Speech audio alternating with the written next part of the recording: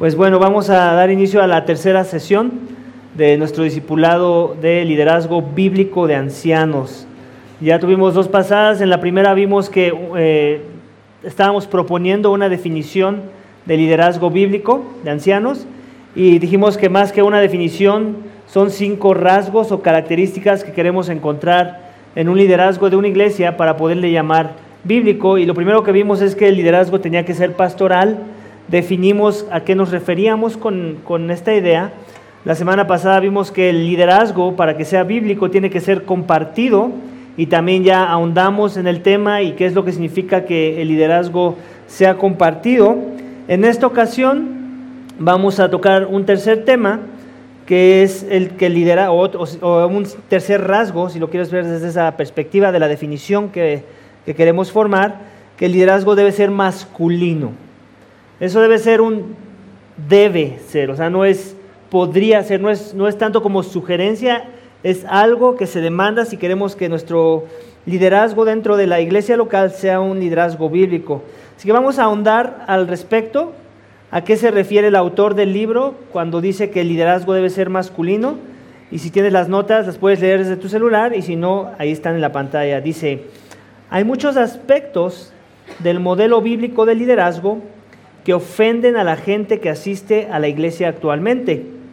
El concepto de un cuerpo de ancianos que brindan cuidado pastoral, la existencia de un liderazgo ejercido por un grupo de pastores y la idea del liderazgo laico o no clerical. Sin embargo, lo más objetable para muchos contemporáneos es el concepto bíblico de liderazgo exclusivamente masculino. Entonces, básicamente lo que nos está diciendo el autor, todos los que ya mencionó son cosas que pueden llegar a ofender a las personas, ¿cierto? Pero que si hay uno, si tuviéramos nuestro top 5, el que estuviera en el número 1 sería este tema. Cuando hablamos de que si queremos liderazgo bíblico en la iglesia, este debe ser de varones. Y luego vamos a ver por qué. Dice: para los cristianos que creen en la Biblia, el principal ejemplo de liderazgo masculino se encuentra en la persona de Jesucristo. El dato más obvio es que Cristo vino al mundo como hijo de Dios, no como hija de Dios. Suena cómico, pero muchas veces pasamos eso por alto, ¿no? Y hacemos la defensa para aquellos para aquellos que creen que la mujer debería poder ser la pastora de la iglesia o la líder de la iglesia. Y hacemos nuestros argumentos teológicos y torcemos la Biblia, ¿no?, para llegar a esas conclusiones, pero no vemos lo más simple de lo simple y voltear a ver cómo Jesucristo estableció liderazgo y a quiénes estableció en ese liderazgo. Y básicamente lo que vemos en el modelo que Cristo modeló, valga la redundancia, es que Él eligió un liderazgo fundamentado en la masculinidad. Dice: la masculinidad de Cristo no fue un factor arbitrario. Se trataba de un aspecto teológicamente necesario. En otras palabras, no es que Dios hubiera dicho: bueno, ¿qué te parece si entre el consejo de la redención, Padre, Hijo, Espíritu Santo, que hubieran dicho: ¿qué te parece si le cambiamos un poquito y ahora que sea la mujer la que va a liderar al pueblo de Dios, o la que va a ser el instrumento en mis manos para alimentar y liderar y dar una visión al pueblo de Dios? No fue así. O sea, Dios fue consistente con lo que inició desde el momento de la creación, y ahorita lo vamos a ver. Dice: se trataba de un aspecto, esto es bien importante que no lo creamos, bueno, y que en verdad lo vivamos. Se trataba de un aspecto teológicamente necesario, absolutamente esencial para su persona y obra. Esto con respecto al liderazgo de Cristo, ¿ok? Ahorita vamos a ver cómo también con respecto al liderazgo que Él delegó a sus apóstoles. Dice: durante su ministerio terrenal, Jesús capacitó y designó a 12 hombres a quienes llamó apóstoles. Eso lo podemos ver en una cita como Lucas 6:13. Dice: la selección que hizo Jesús de un apostolado exclusivamente masculino confirmaba el orden de la creación tal como se presenta en Génesis 18:25. Lucas nos informa que antes de elegir a los 12, Jesús pasó toda la noche en oración con su Padre. O sea, no nada más fue algo que se le ocurrió, que dijo: ¿qué escojo, hombre o mujer? O 12 discípulas o 12 discípulos. No, Él estuvo meditando en oración y fue parte de lo que él incluyó en su proceso de selección de candidatos para el liderazgo de sus apóstoles o para asignar apóstoles. Pero podemos ver, vamos a la base. Aquí nos está dando la cita de Génesis 2, 18 al 25. Me gustaría que lo leyéramos porque es la parte, es el fundamento de todo lo demás que tengamos que decir después. Vamos a ver qué dice Génesis 18 al 25. Dice, entonces el Señor Dios dijo, no es bueno que el hombre esté solo, le haré una ayuda adecuada. Y el Señor Dios formó de la tierra todo animal del campo y toda ave del cielo, y los trajo al hombre para ver cómo los llamaría. Como el hombre llamó a cada ser viviente, ese fue su nombre. El hombre puso nombre a todo ganado y a las aves del cielo, a todo animal del campo, pero para Adán no se encontró ayuda que fuera adecuada para él.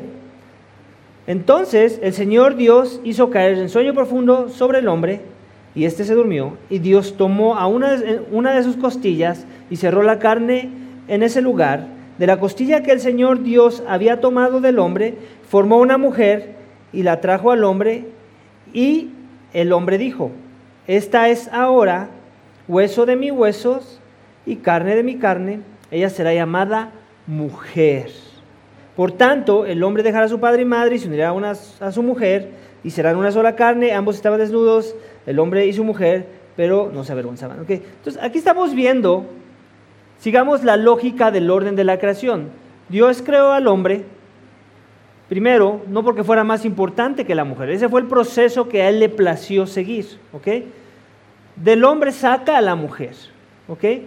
Es un lenguaje visual en el que nos está dejando ver ya algo de entrada, nada más en el lenguaje visual, que es que la mujer de alguna forma se somete a la autoridad del hombre.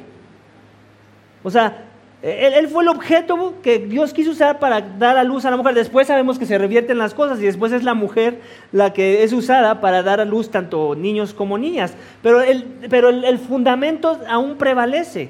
Dios creó primero un hombre, a él fue el que lo puso como autoridad sobre el hogar. ¿Cómo podemos ver eso en el lenguaje de lo que acabamos de leer?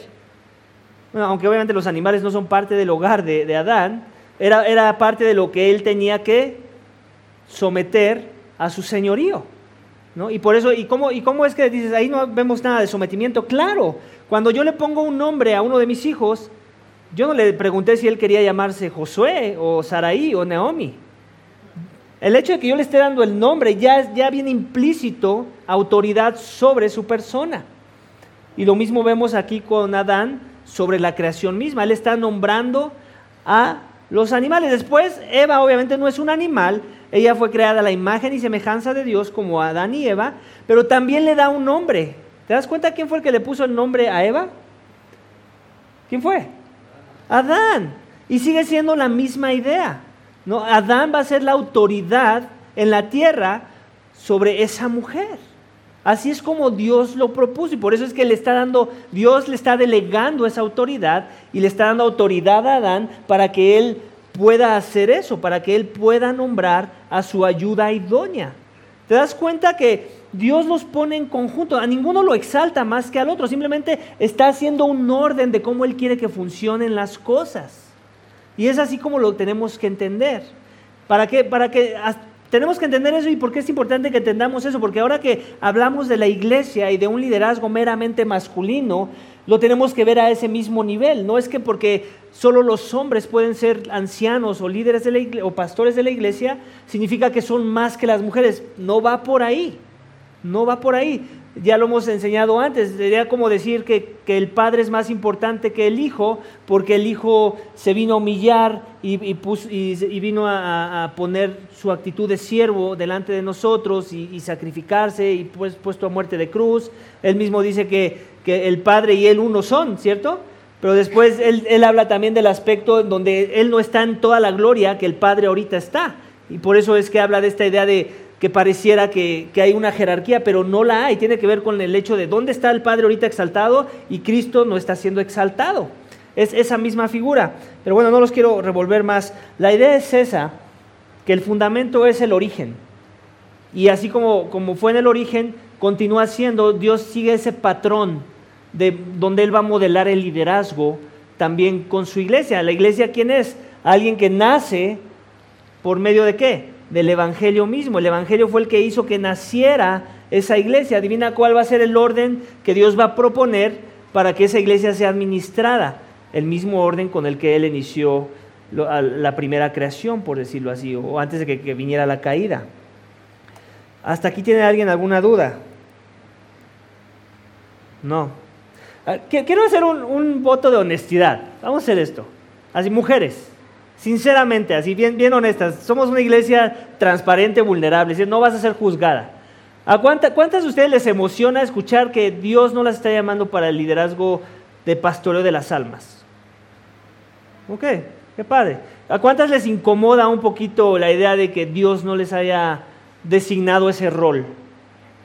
A ninguna. Qué bueno, qué bueno. Y digo, honestamente te lo digo de corazón, si yo fuera mujer, la verdad es que tal vez sí me incomodaría un poquito, te soy honesto, en mi pecado, no porque esté bien que me incomode, en mi pecado, te soy honesto, tal vez me incomodaría un poquito saber que Dios no me está llamando a un rol que Él llama que es honorable, por ejemplo, ¿no? Y sobre todo los que predican la palabra dicen que lo consideres de doble honor. Yo pensaría, si fuera mujer, diría, pues yo me gustaría ser considerada de doble honor. No, yo sé que la gloria no me pertenece y no se trata de mí esto, pero ¿por qué no yo? ¿No? El punto es que cuando entendemos nuestro lugar dentro del rol de cómo Dios propuso las cosas, todo el tiempo le estamos honrando y estamos sirviendo como un instrumento de honra o de deshonra ante Dios. Cuando yo encuentro mi lugar en cómo Él propuso que sí yo pudiera tener mi influencia dentro de cualquier contexto, ya sea de la iglesia o fuera de la iglesia, eso le honra a Dios. Entonces lo tenemos que ver más desde esa perspectiva, ¿no? Cuando algo es de doble honor, es que eso le honra a Dios. El que esa persona ocupe ese rol es honroso para Dios primeramente, ¿no? Y de la misma forma como mujer. A Él le honra que tú tengas contentamiento y digas, gracias Dios de que me cuidaste de este ministerio. Y cuando digo me cuidaste no lo digo de broma, lo digo en serio. Dios las está guardando de cosas duras en el ministerio, de cosas que a mí no me gustaría que recibiera ciertas palabras que yo he recibido, mi esposa, o que fuera tratada de formas que yo he sido tratado, mi esposa. No, yo quiero que ella sea guardada de ese tipo de cosas. ¿Y cómo va a suceder? Que ella no tome un rol para el cual Dios no la equipó y no la llamó y del cual Dios no tiene una expectativa sobre ella. Para mí eso es amor de Dios.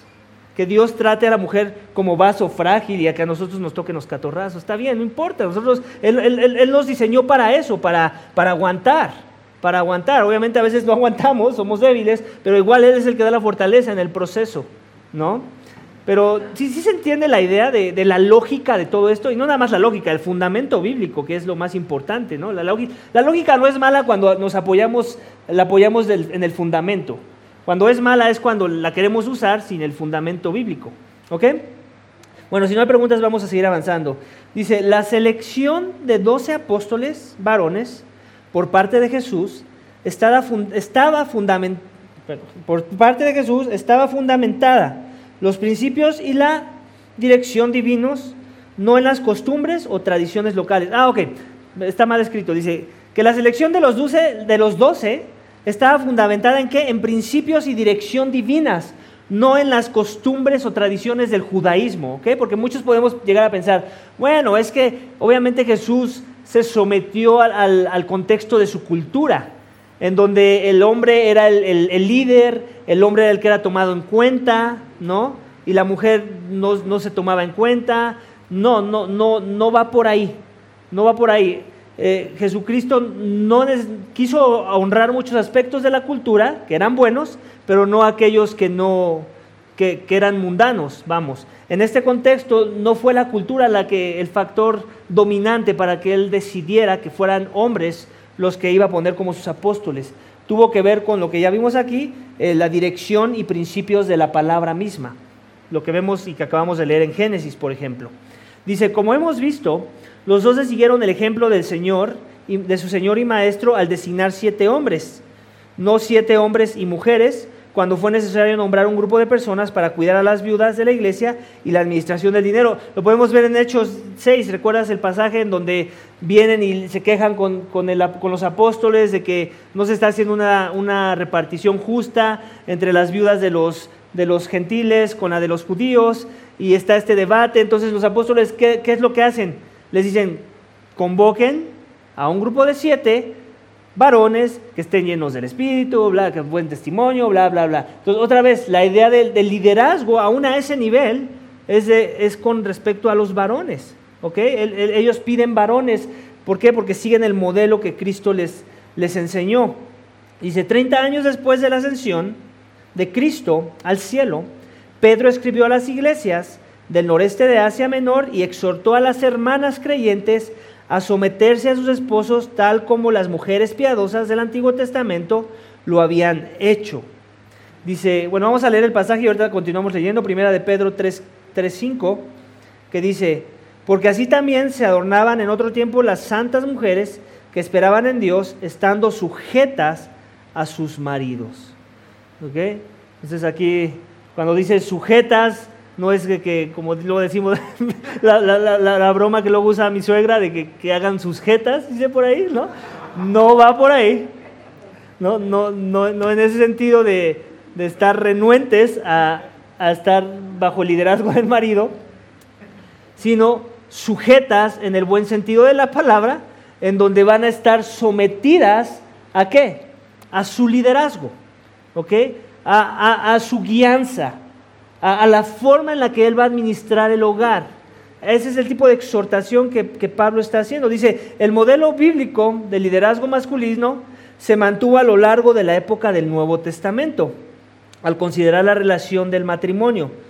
Pablo definió con precisión el orden divino de la relación entre esposo y esposa. En total, coincidían con las instrucciones de Pedro sobre la sumisión de la esposa a sus maridos. Pablo enseñaba que el esposo ha recibido poder y tiene la responsabilidad de ser el líder en la relación matrimonial. Y a las esposas les instruye a someterse a sus maridos como al Señor. Los siguientes pasajes hablan por sí mismos. Vamos a ver los pasajes. Efesios 5, 22 al 24. Las mujeres estén sometidas a sus propios maridos como al Señor, porque el marido es cabeza de la mujer, así como Cristo es cabeza de la iglesia, siendo él mismo el salvador del cuerpo. Pero así como la iglesia está sujeta a Cristo, también las mujeres deben estarlo a sus maridos en todo. Colosenses 3:18, mujeres estén sujetas a sus maridos como conviene al Señor. Tito 2, 1, 4 y 5, pero en cuanto a ti, enseña lo que está de acuerdo a la sana doctrina. Entonces eso habla del señorío, ¿no? La enseñanza. Y luego en el 4 dice, para que puedan instruir a las jóvenes a que amen a sus maridos y amen a sus hijos. Y luego dice, a que sean prudentes, puras, hacendosas en el hogar, amables, sujetas a sus maridos, para que la palabra de Dios no sea blasfemada.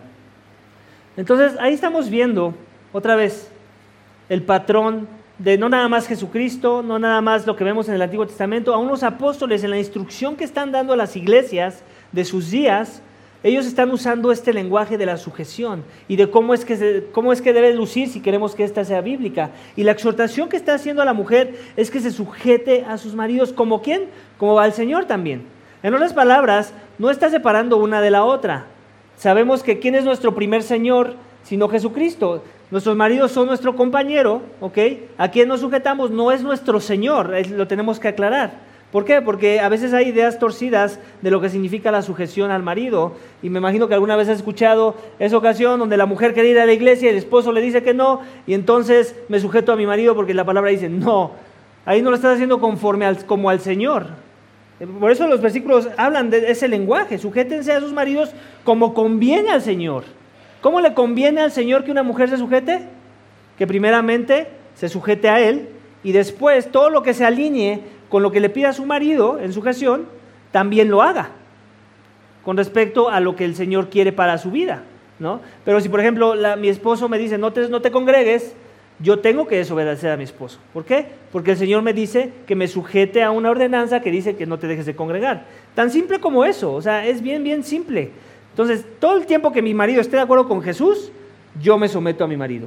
Todo el tiempo que mi marido no esté de acuerdo, y más que no esté de acuerdo, eso que está él en desacuerdo me lleve a pecar, ¿ok?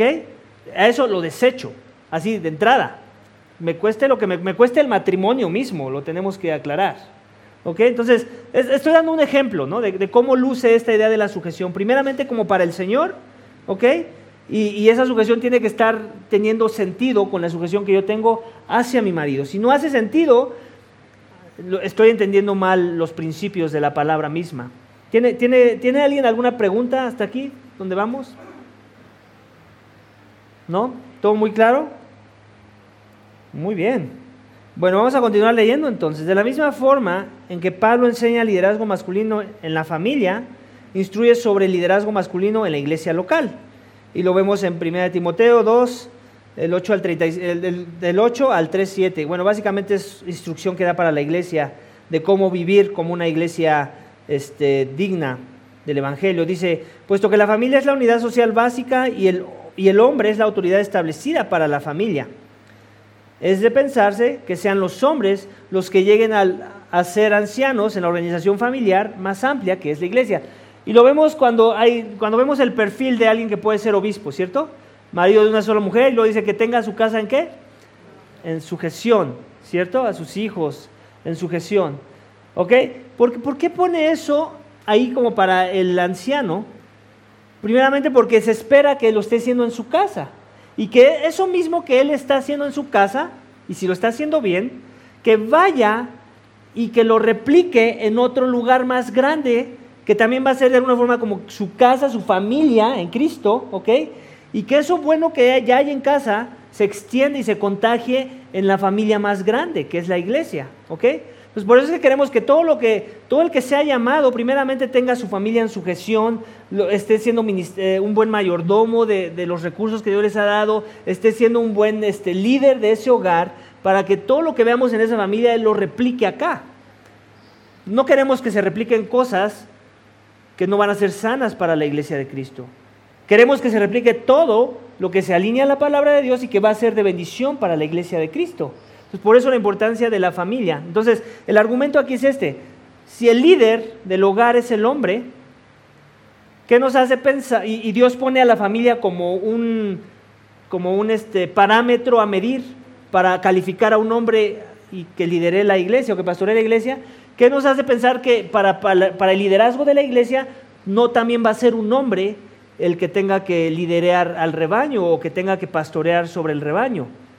No tiene sentido, ¿cierto? Otra vez, guardemos la consistencia de cómo Dios viene haciendo las cosas, los patrones que Él nos va mostrando se tienen que seguir aplicando conforme vamos avanzando o extendiendo el nivel de influencia de un hombre, ¿no? Si la influencia en su casa, él era el líder o él es llamado a ser el líder, la influencia en la iglesia también va a ser llamado un hombre a ser el líder. Otra vez, aquí no quita la idea de que no puede haber mujeres en posición de liderazgo, sí quiero aclarar esto. Hay muchos otros roles de liderazgo que una mujer puede jugar, pero nunca debería ser el del pastoreo de las almas. Eso es lo que donde tenemos que hacer la distinción. El pastoreo de las almas es exclusivamente masculino. Entonces seguimos leyendo, dice, un aspecto importante en la organización social de la iglesia se refiere a la conducta de las mujeres en la congregación. En la iglesia de Éfeso, como resultado de falsas enseñanzas que al parecer cuestionaban la validez de los roles tradicionales de cada género, las mujeres cristianas estaban actuando de manera contraria a la conducta cristiana aceptable. Entonces tenemos que ver cuál era el contexto de la iglesia de Éfesos para que no tomemos como una agresión la ordenanza de Pablo en donde dice que las mujeres les prohíbe enseñar, ¿no? ¿Por qué? Porque seguramente en el contexto de esa iglesia las mujeres estaban queriendo de alguna forma influenciar la iglesia de tal forma que se estaban rompiendo los esquemas tradicionales de cómo es que la iglesia se tenía que administrar, ¿ok? Esa es la inferencia que tenemos que hacer del texto y por qué Pablo es tan rotundo en la forma en la que exhorta a la iglesia.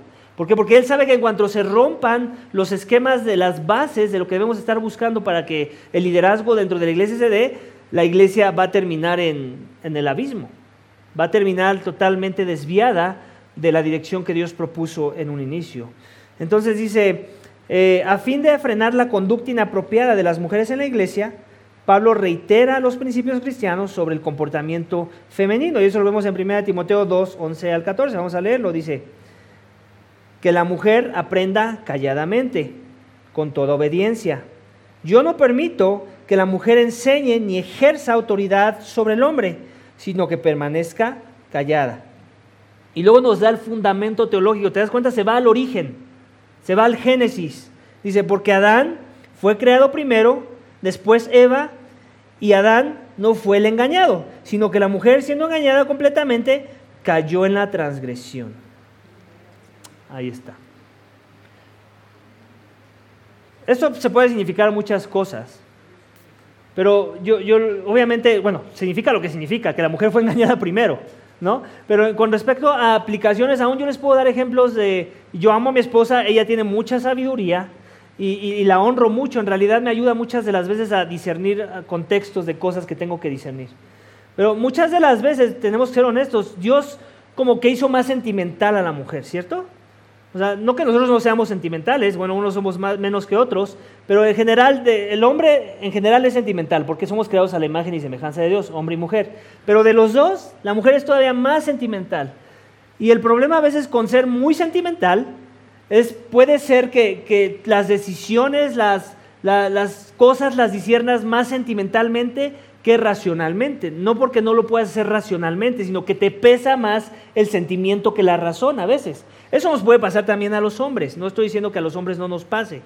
Lo que estoy diciendo es que muy comúnmente le va a pasar más a una mujer que a un hombre, ¿ok? Entonces, yo les puedo hablar de ejemplos en donde he tomado decisiones en donde mi esposa está totalmente opuesta a la decisión que tomé. Y cuando yo hago las preguntas a mi esposa, me doy cuenta que la razón por la que ella no está en la misma página conmigo es porque se está dejando llevar por sus sentimientos y no por la razón.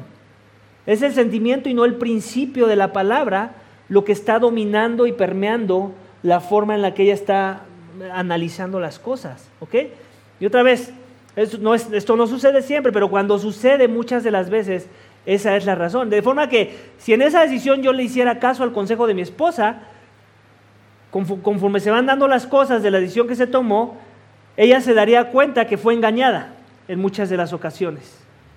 ¿Por qué? Porque se dejó llevar por esa parte de la que les estoy hablando. En mi caso no lo fui, no que nunca he sido engañado, también he sido engañado, pero la mayoría de las veces cuando esto sucede, que ella está en oposición con respecto a mi conclusión de las cosas, soy yo el que termina teniendo la razón. ¿Pero por qué es? Otra vez, porque me costó más trabajo dejarme llevar por la emoción, ¿no? Del impacto, de lo que pudieran ser, de tratar de complacer a la mayoría en esta decisión, ¿no?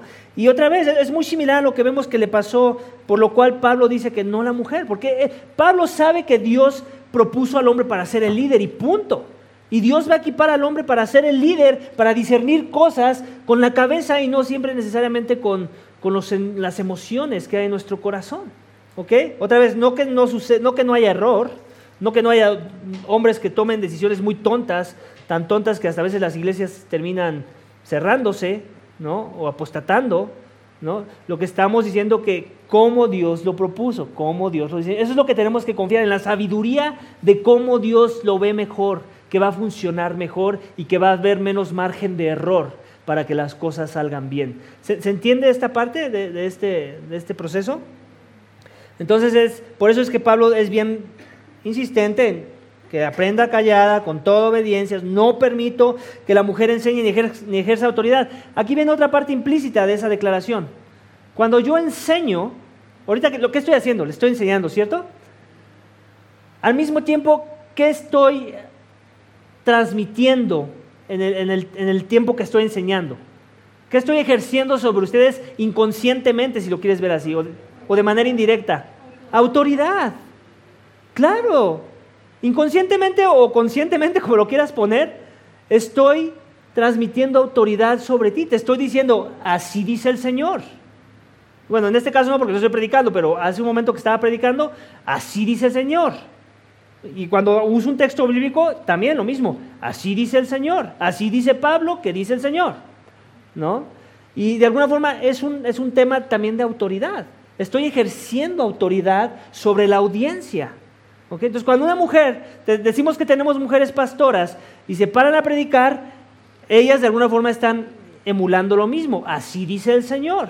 Y en el momento en que ellas hacen eso, ya también están ejerciendo autoridad sobre la audiencia, hombres o mujeres que estén ahí sentados. Entonces, ¿te das cuenta cómo ya está bien implícito en la idea de enseñar, la idea de ejercer autoridad sobre las personas? Y eso es lo que Pablo le dice a la mujer que no debe estar buscando hacer. ¿Por qué? ¿Porque es menos? No, porque ese no es su rol. No es así como ella va a complementar el cuidado del cuerpo. ¿Te das cuenta? Si lo tenemos que ver desde esa perspectiva. ¿Quién era Eva? La ayuda idónea. Entonces, las mujeres van a ayudar idóneamente a sus maridos, a su iglesia local y a todos los contextos en los que pueden servir cuando sirven en las cosas a las que Dios sí las está llamando a hacer. Y no cuando están sirviendo en cosas que Él nunca las llamó a hacer. Sí queda claro esa parte. ¿Por qué quiero ser muy enfático en este tema? Por lo que dijo al inicio el autor. Este tema ha sido temas de división de iglesias. Ha sido un tema de resentimiento en los corazones de muchas mujeres y aún de hombres que no creen en el liderazgo bíblico. Yo conozco gente que son hasta misioneros y que no creen que el liderazgo es solamente de hombres. Una vez me tocó hablar con uno y yo le dije, no, es que estás mal, o sea, la Biblia no enseña lo que tú crees. Y él me decía, pues, entonces, ¿qué? O sea, si creo eso, pues si crees, o sea, para mí revela inmadurez, porque me decía, ¿qué crees de una persona que cree eso? Yo te soy honesto, para mí revela inmadurez. O sea, si es creyente, revela inmadurez espiritual. Y obviamente ese puede ser también una de las razones por las que puedes llegar a la conclusión que la persona no es creyente, cuando se une esa con muchas otras doctrinas que no son bíblicas, ¿no? Pero bueno, en el mejor de los casos hay inmadurez espiritual en la vida de esa persona. ¿Por qué? Porque no quiere ver lo más simple, aún lo más lógico de cómo Jesucristo estableció el liderazgo dentro de la primera iglesia que Él fundó, que fue la de sus apóstoles. Vamos a continuar leyendo. Dice, este pasaje debiera dejar definido el asunto de la participación de mujeres en el liderazgo de ancianos. Debiera, desgraciadamente no es así en muchos de los casos. Dice, Pablo prohíbe a la mujer hacer dos cosas: enseñar a los hombres en la iglesia, ejercer autoridad sobre el hombre, que básicamente ya concluimos que es lo mismo, ¿no? Dice, observe que inmediatamente después de las instrucciones en 1 Timoteo 2, 11 al 15, donde se prohíbe a las mujeres enseñar y tener autoridad sobre los hombres, Pablo enumera los requisitos para quienes deben supervisar la iglesia local. Entonces, despuésito de que dice que las mujeres no, él da requisitos. ¿Tú crees que fue coincidencia? No, él lo hace por un propósito, porque quiere ser enfático, quiere como poner negritas al texto, ¿no? Una forma de poner negritas al texto de lo que ya dijo de las mujeres, lo va a hacer con otra sección, en donde va a enfatizar su primer argumento, y lo vemos en 1 Timoteo 3, 11, donde dice que el hombre debe ser eso. Bueno, dice aquí, es significativo que esta enumeración da por sentado que está hablando de hombres. Allí se dice que el líder ha de ser marido de una sola mujer, y uno que sepa administrar bien su casa. Otra vez, este pasaje en Pablo no da sugerencia alguna, en este pasaje Pablo no da sugerencia alguna respecto a mujeres en liderazgo, ¿ok? Él no nos dice, él dice marido de una sola mujer. ¿Por qué? Porque quiere que veas que una mujer no tiene marida, ¿cierto? Es tonto pensar así. No existe. Son los únicos que tienen, que son maridos de mujeres. ¿Quiénes son? Los hombres. Los hombres. Él está poniendo en la estructura del texto muy clara para que lleguemos a conclusiones lógicas del argumento mismo, de lo que ya dijo y de lo que está diciendo, ¿no? No marido, no esposa de un solo marido. Ahí no dice eso el texto. Otra vez, quiere ser muy enfático y reafirmar su primer argumento. ¿Sí queda claro esa parte? Una mujer no puede tener una mujer. No, eso sería pecado, ¿cierto? Eso sería inmoralidad sexual. Obviamente él no está animando a la inmoralidad sexual, pero precisamente el argumento, la estructura de su argumento la pone de tal forma que no lleguemos a otras conclusiones, sino las conclusiones a las que nos tiene que llevar el argumento mismo. ¿Sí queda claro? Entonces, básicamente, con esto termina esta sección, o este rasgo que debemos estar buscando, que el liderazgo sea masculino. Y hay más cosas que podríamos decir con el tema, pero a veces no necesitamos más que un versículo bíblico nos diga algo para que creamos que esa es la verdad, ¿no? Porque muchas veces me ha pasado que hay personas que no quieren creer algo que es bíblico, y como solo hay un versículo claro, así muy directo, ¿no? Porque la mayoría de las veces hay más, pero hay que buscarlo, hay que interpretarlo correctamente. Pero como solo hay un versículo que habla muy directamente en contra de su doctrina errónea de la persona, entonces lo desechan porque pues nada más es uno, ¿no? Dame más. ¿Cuántos argumentos hay que dar de la palabra de Dios para que contradecir algo que está mal, sino uno? ¿Acaso no tiene igual de peso un versículo que 100 versículos que digan lo mismo? Claro que sí, ¿no? El punto no es tanto el argumento, es la persona quien te lo dice. Y si la persona que dijo algo fue Dios, yo me someto a ese algo. Así lo he dicho una sola vez. ¿Amén? ¿Sí se entiende mi argumento? Pues hemos acabado esta sección del discipulado, pero abramos tiempo a preguntas. ¿Alguien tiene alguna pregunta? ¿Algo que no haya quedado claro? ¿Algo que yo tenga que aclarar? Sí. Más que aclarar, pastor, yo creo que aquí entra mucho la parte donde vimos en la predicación, la necedad. Así es. Yo creo que la necedad es la parte de lo que hace que muchos líderes o presuntos líderes de iglesias se desvíen del camino original. Así es. Porque es muy claro lo que Dios establece desde Génesis, pero es como vemos ahora en la participación de lo que ya son ahora las iglesias bíblicas. Que se fundamentan en que porque Dios es amor, nos acepta como son. Claro. Entonces, es buscarle recovecos a lo que no tiene, y es muy Claro. claro lo que nos está explicando, ¿no? Claro. Con un solo versículo que diga las cosas es suficiente, no necesitaríamos tener tantas. Sí, claro. No. El hombre siempre va a buscar esa parte. Y hablando del hombre, cuestión bíblica, pues se establece así el varón porque el contexto hebreo incluía también a la mujer. Claro. Claro, sí, o sea, gracias. Básicamente es un tema muy controversial porque hemos permitido que la cultura también permee la forma en la que la iglesia tiene que pensar, ¿cierto? Entonces, como la cultura maltrata a los hombres, a los niños, a las mujeres, a todos los maltrata, no nada más a la mujer, ¿no? Pero ¿qué es lo que hace la cultura? Le da un énfasis al maltrato de la mujer, ¿cierto o no? ¿Por qué no ves marchas ahí en contra de la pedofilia, en contra del abuso, del trato de menores? ¿Por qué no ves ese tipo de marchas? También deberían de existir entonces, para mantener una consistencia en contra del abuso del género humano como tal, de los humanos, ¿no? Pero como se da un énfasis a algo como la mujer, que son preciadas y son importantes para Dios, no menos importantes que los hombres, pero las quieren hacer lo más importante. ¿Y qué es cuando hacemos algo más importante que Dios? Es idolatría, ¿cierto? Entonces, esa idolatría entra en las iglesias y ahora el mundo nos pide que nos sometamos a esa idolatría. Que veamos a la mujer como lo más importante, lo de más valor, ¿ok? Y cuando hacemos eso, caemos en el error de menospreciar todo lo demás que es importante para Dios. Y de manera inconsciente a veces, no estoy diciendo que sea consciente, no que si eres a favor del movimiento feminista ahora odias a los niños, no funciona así. Es sutil, todo es sutil, ¿no? Cuando exaltas mucho algo, ¿ok? Terminas menospreciando lo demás. Y por eso es que terminamos cometiendo esos errores, ¿no? No, pues para que la mujer no se sienta oprimida, dejémosla ser pastora.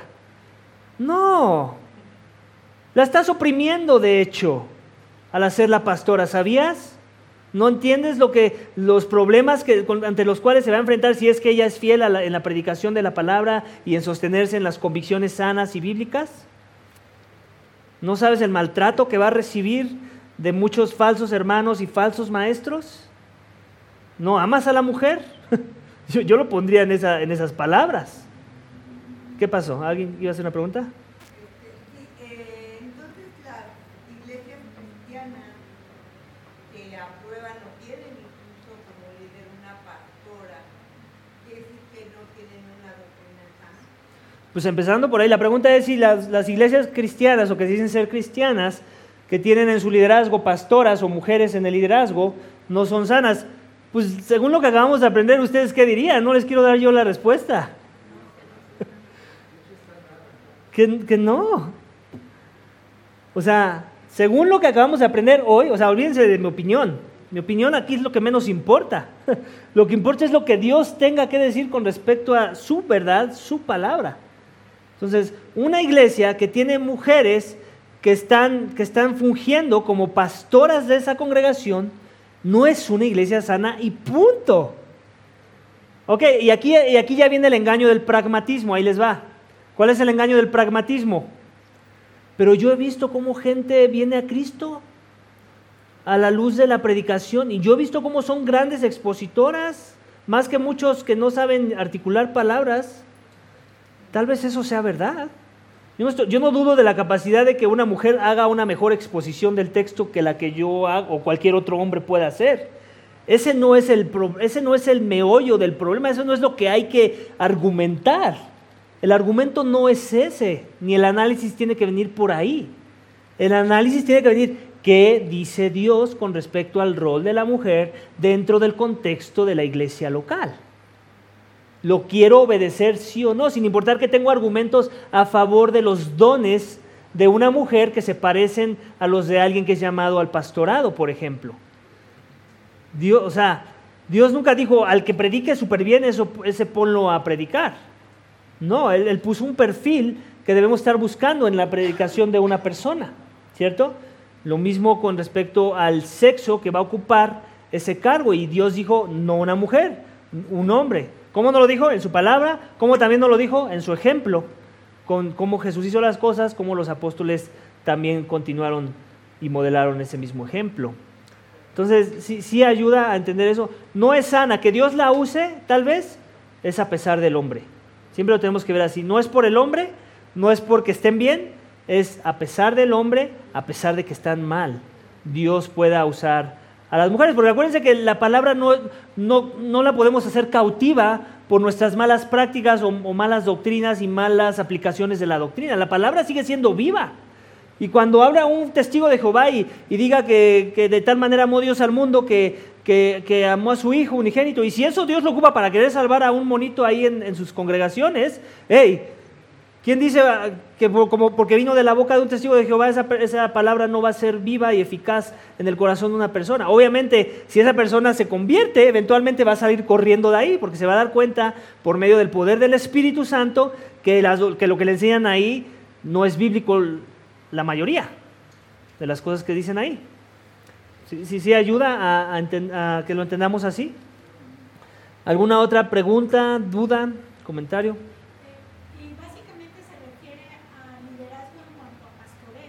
Así es. Así es.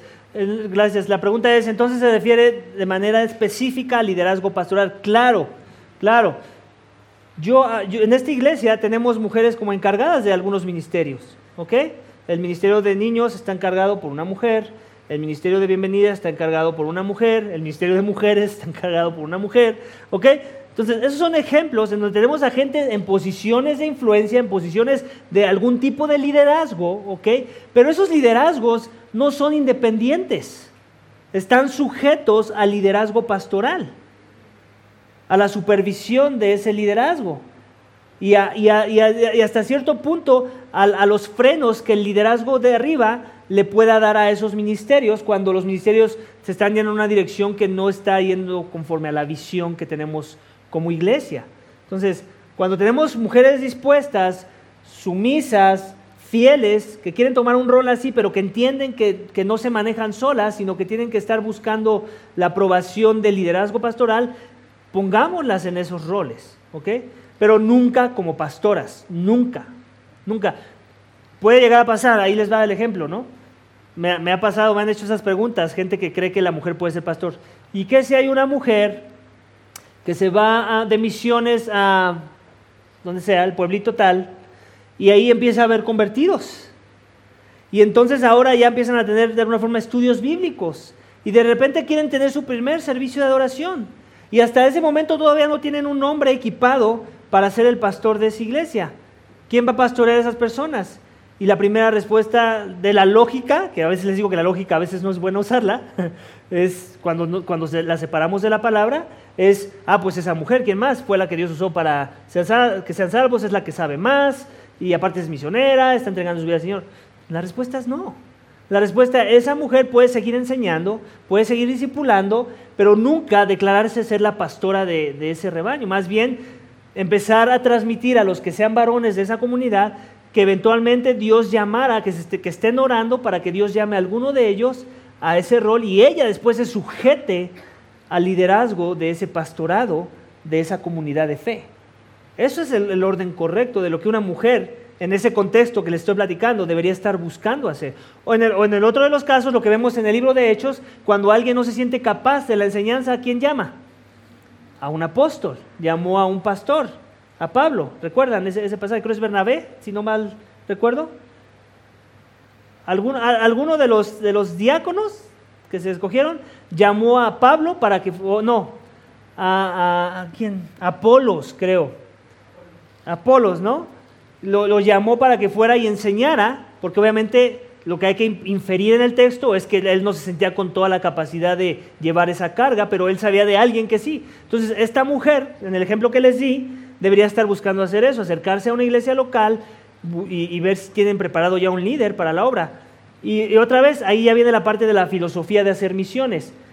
Nosotros, como iglesia, creemos que las misiones más efectivas van a ser cuando envíes a hombres ya preparados para poder hacer esa labor. Ya alguien que ya es calificado para pastorear las almas. ¿Por qué? Porque ya no te vas a meter en esos problemas de, ya aquí hay un grupo de 20 personas, pero no tenemos pastor, ahora ¿a quién le pedimos ayuda? No, ya la ayuda llegó desde el día 1 en que inició la obra. ¿Se dan cuenta de cómo los modelos sí importan? ¿Cómo no podemos enviar nada más a cualquiera a las misiones? Tenemos que estar buscando y ser estratégicos en cómo lo vamos a hacer para que cuando venga un contexto similar podamos suplir la necesidad misma en las misiones que ya se están haciendo. Amén. ¿Alguien tiene alguna otra pregunta, comentario, duda, queja? Igual, nada más recuerda desde Génesis, Dios nos muestra que Satanás es tramposo, engañador y mentiroso. Claro. Le dice a Eva, lo que pasa es que Dios no quiere eso. Claro, ese es un buen punto. Sí, recordemos la guerra espiritual. Hay una guerra espiritual. El mundo nos está engañando y nos está haciendo menos, aunque ellos piensan que están exaltando a la mujer, en realidad la están suprimiendo. Eso por un lado. Y Satanás ocupa al mundo, a los ministros de Satanás, a aquellos que no les ha amanecido para creer esas cosas. Y después eso influencia a la iglesia, influencia a la mujer. Entonces el engaño de Satanás siempre va a ser ese: Dios no te aprecia lo suficiente, Dios no te ama lo suficiente. No puede ser que Dios te vea igual que el hombre si el único que puede ser el pastor es un hombre. ¿Qué es lo que está haciendo la mujer que cree esas mentiras? En verdad no está queriendo creerle a Dios y su palabra. Cuando Dios dice lo contrario, dice: yo te amo, sujétate a tu marido, él es como tu segunda cabeza, por decirlo así. Tu cabeza primero es Cristo, pero después tienes como que una segunda cabeza que los hombres no tenemos, que te va a proteger. ¿Te das cuenta? O sea, a ese nivel ama a Dios a las mujeres, que les da su protector y aparte el protector de todos, que es Dios. Cristo, que es la cabeza de la iglesia, ¿no? Adelante, pregunta. Sí, bueno, aquí completando lo que tú estás diciendo, en Génesis también podemos ver cómo cuando el hombre no ejerció el liderazgo, ¿no? Porque Adán estaba junto a Eva cuando ella fue engañada, ¿no?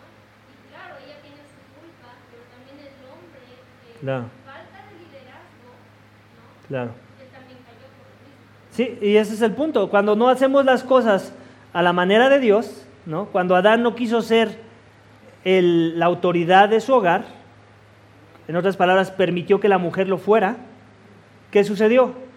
Vino la caída. ¿Ok?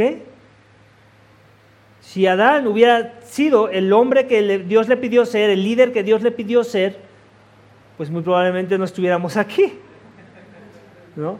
Pero el punto es que siempre va a haber una consecuencia de cuando no le creemos a Dios. Y si empezamos a poner a mujeres como pastoras de las iglesias, como ancianas de las iglesias, que eso no, ni siquiera hasta el término debería ser absurdo decirlo porque no existe en la Biblia, las ancianas de las iglesias de Éfeso, no dice así. Sí lo dice en el sentido de que las mayores enseñen a las menores, por ejemplo, ¿no? Pero entonces, ahorita voy para allá, pero cuando no le creemos a Dios, vamos a tener nuestras consecuencias a fuercita, así como pasó en el Edén, lo vamos a experimentar en este contexto de nuestros tiempos. Adelante, ahora sí.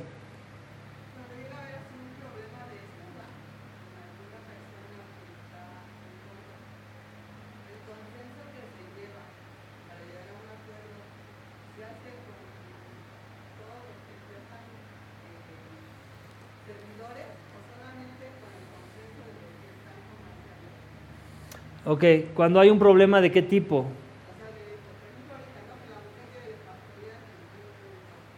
O sea, si una mujer me dijera ahorita que quiere pastorear, ¿qué consenso, a qué consenso te refieres?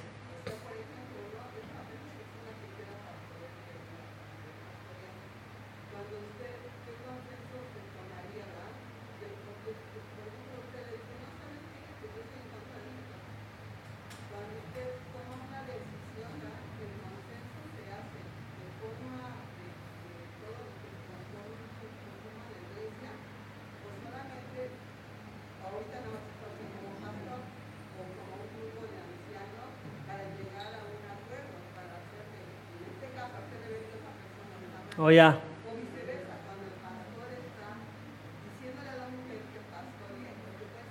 Ya. Bueno, cada iglesia tiene sus formas de cómo llegan a tomar decisiones, ¿no? En nuestro caso ni siquiera sería algo que pondríamos en consenso. O sea, si una mujer dice, quiero ser pastor, yo le diría, mira, léete este libro y léete estos pasajes, después vienes y me dices cómo te habló Dios. O sea, le daría el beneficio de la duda que no sabe, que a veces pecamos o tenemos pensamientos ignorantes, porque en realidad ignoramos que hay una verdad que me limpia de esos pensamientos, ¿no? Entonces yo le daría el beneficio de la duda y le diría, mira, léete esto, porque si es algo en lo que lo más seguro es que no vamos a estar de acuerdo, pero me gustaría que fueras convencida, no por mi decisión propia, ¿no? Sino que veas que está fundamentado en algo que yo creo, que tiene que ver ya con mi fe. Entonces, poner en consenso que la idea de que una mujer quiera ser pastor, ni siquiera lo abriría no lo hablaría en esos términos. Simplemente se confrontaría uno a uno a la persona con la esperanza de que esa confrontación en amor la llevara a un mejor entendimiento en donde ahora ella ya es parte de los que creemos las cosas que son verdad, que deberían de ser, ¿no?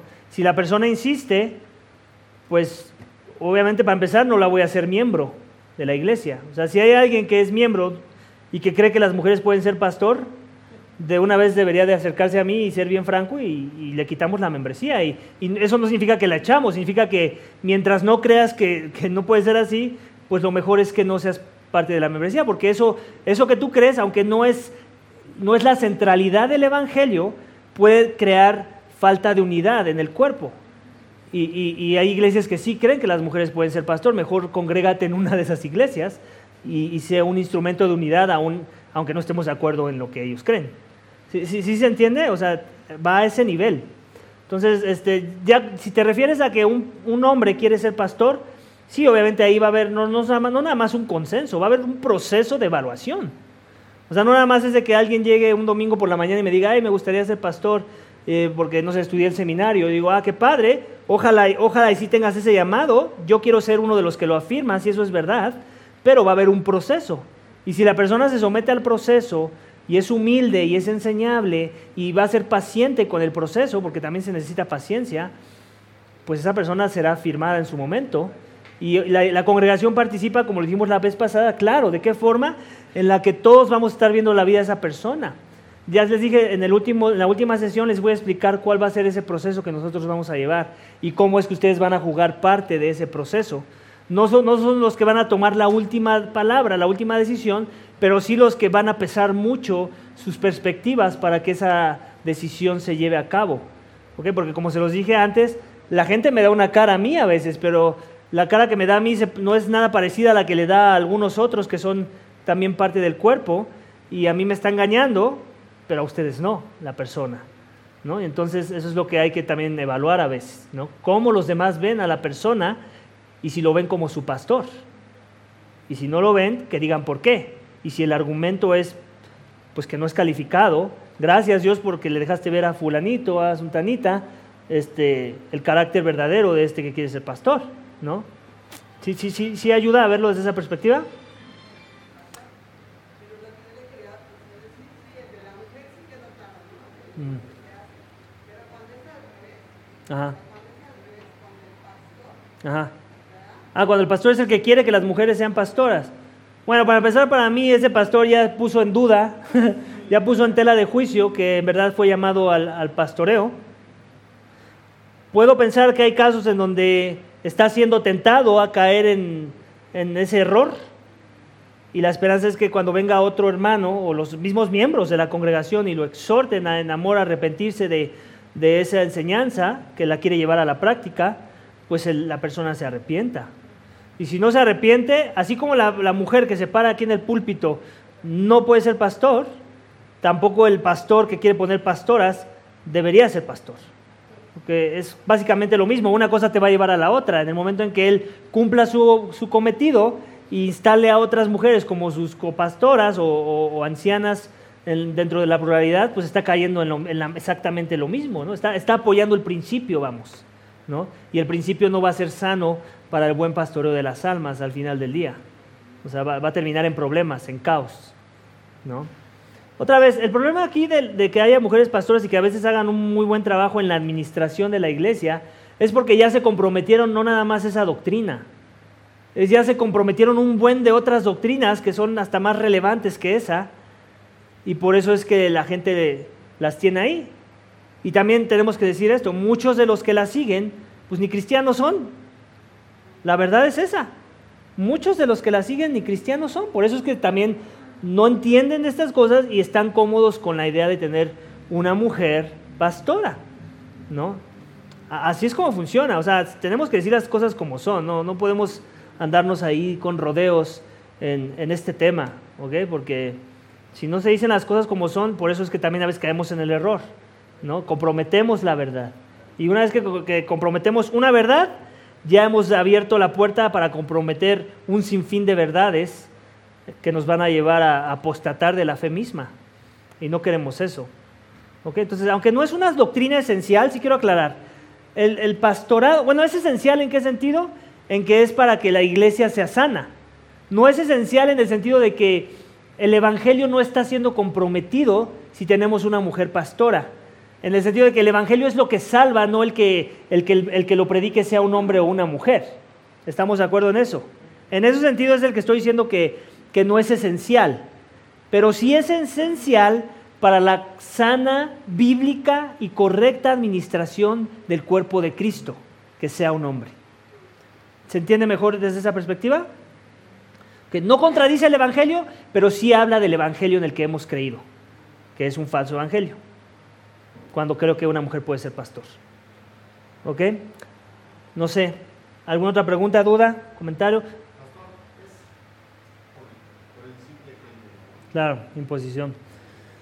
Sí, pero me anima a escuchar eso, o sea, que tú sin tener mucho trasfondo de cómo es que funciona el liderazgo dentro de la iglesia, y a pesar de tu contexto, ¿no? en laboral, ¿no? Y que eres abogado, ¿no? Me parece, y que pues me imagino que a veces te jala mucho esto de la idea, bueno, a todos, ¿no? Nos puede llegar a pasar que te jale mucho de la idea de los valores y de dar una importancia más alta a lo que les explicaba, ¿no? De la mujer, y sí, la están suprimiendo, hay que darle sus lugares, ella es capaz.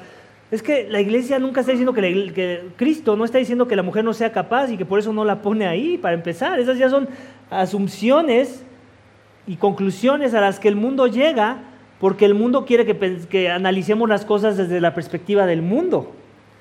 Ellos no se han preocupado tantito en ver cómo es que nosotros analizamos las cosas y por qué es que tiene sentido que la mujer no juegue ese rol, ¿no? Y mucho menos le va a llamar como algo amoroso de parte de Dios o de parte de la comunidad de fe, ¿no? Porque ellos tienen otros criterios.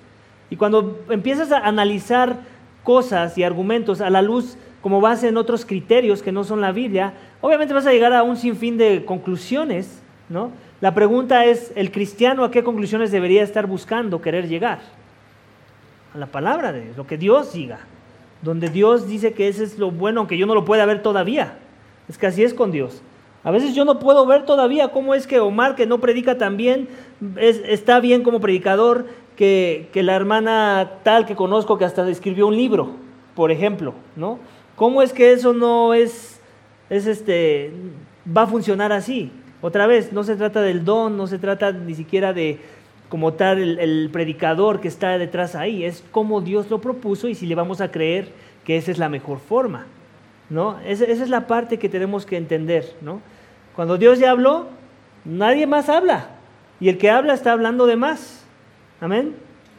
Algo que quiero aclarar, la semana pasada alguien me trajo a la atención esto, que cuando comenté alguien me hizo la pregunta de que qué pasaba cuando un pastor de los que está dentro de la pluralidad de ancianos, pues ya no funciona como pastor, en el sentido de que yo le estaba dando el ejemplo de que todo el tiempo está en controversia, todo el tiempo está en oposición con las propuestas, y yo lo que dije fue que no, pues esa persona se le termina diciendo que ya tiene que dejar de ser pastor. Y la persona me dijo que eso a él le sonó y que le podría sonar a otros como muy autoritario, ¿no? Muy impositivo. Yo le dije, bueno, obviamente hay un proceso. No es así como que el día de mañana me reúno con los pastores y así por un periodo de 6 meses tenemos a uno donde siempre está en oposición con todo lo que proponemos y se le dice que no. Obviamente va a haber un proceso en donde, oye, pues te está costando trabajo entrar en razón con nosotros. Tú estás viendo todo negro y nosotros lo vemos gris, ¿no? O viceversa. O sea, va a haber un proceso de exhortación, de ánimo, de buscar aclaración, de sí profundizar en su perspectiva para ver si en verdad él está viendo algo que todo el mundo no está viendo, ¿no? Y que tenemos que poner cuidado.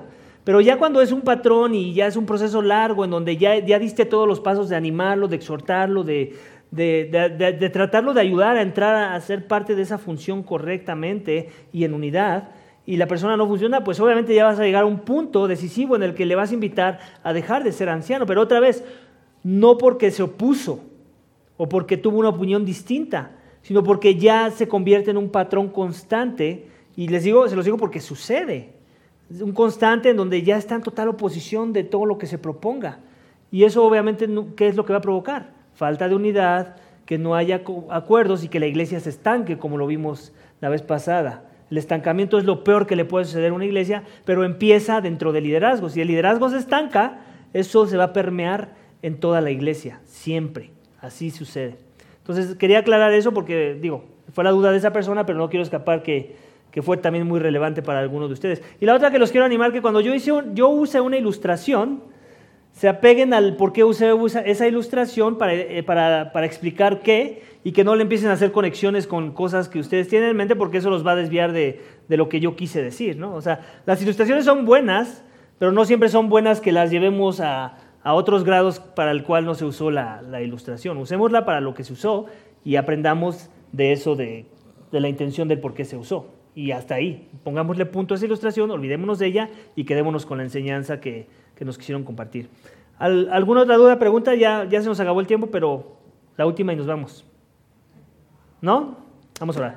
Padre, te damos gracias por este tiempo, gracias por la enseñanza que nos das a la luz de tu palabra, Señor. Gracias por el libro que estoy leyendo y del cual yo saco toda esta información, Señor, porque ni siquiera es mía, es de otros siervos tuyos que han hecho la tarea de poner todo en la lógica correcta y sobre todo en la verdad, según tú nos la has revelado en tu palabra, Señor. Ayúdanos a seguir creciendo en estos temas, en particular, que no es fácil. Oro por mis hermanas, para que tú les des paz en medio de cualquiera de ellas que pudiera tener esta inclinación a pensar que es injusto, que la mujer debería poder pastorear al rebaño. Señor, ayúdalas a ver todo bíblicamente, a tener paz y contentamiento con las conclusiones a las que hay que llegar de acuerdo a tu palabra, Señor, y sobre todo que puedan ver el amor detrás de todo eso. Como ya lo dije, Señor, a mí no me gustaría ver a mi esposa pastoreando, Señor, y no porque ella no pudiera ser capaz o no tenga el discernimiento, Señor, sino porque es una labor en donde es hermosa y sí, va a haber tiempos de gozo y de alegría, pero también hay tiempos de mucha aflicción y dolor, Señor, y como hombre que soy y como hombre que amo a las mujeres, no me gustaría ver a ninguna mujer, ni de esta congregación ni de ninguna otra, sufriendo las consecuencias de pagar el costo de ser un líder de tu iglesia, Señor. Gracias porque así amas a las mujeres y las proteges a ese nivel, Padre. Gracias por sus vidas y gracias porque nos enseñan tanto y aprendemos tanto de ellas también nosotros. Yo aprendo tanto de mi esposa en muchas áreas, tanto de la doctrina como lo de la práctica de la misma, Señor. Gracias por su vida y por las vidas de cada mujer que está representada en esta iglesia. En el nombre de Cristo te damos gracias. Amén. Muy bien, iglesia, pues que tengan bonito día. Gracias.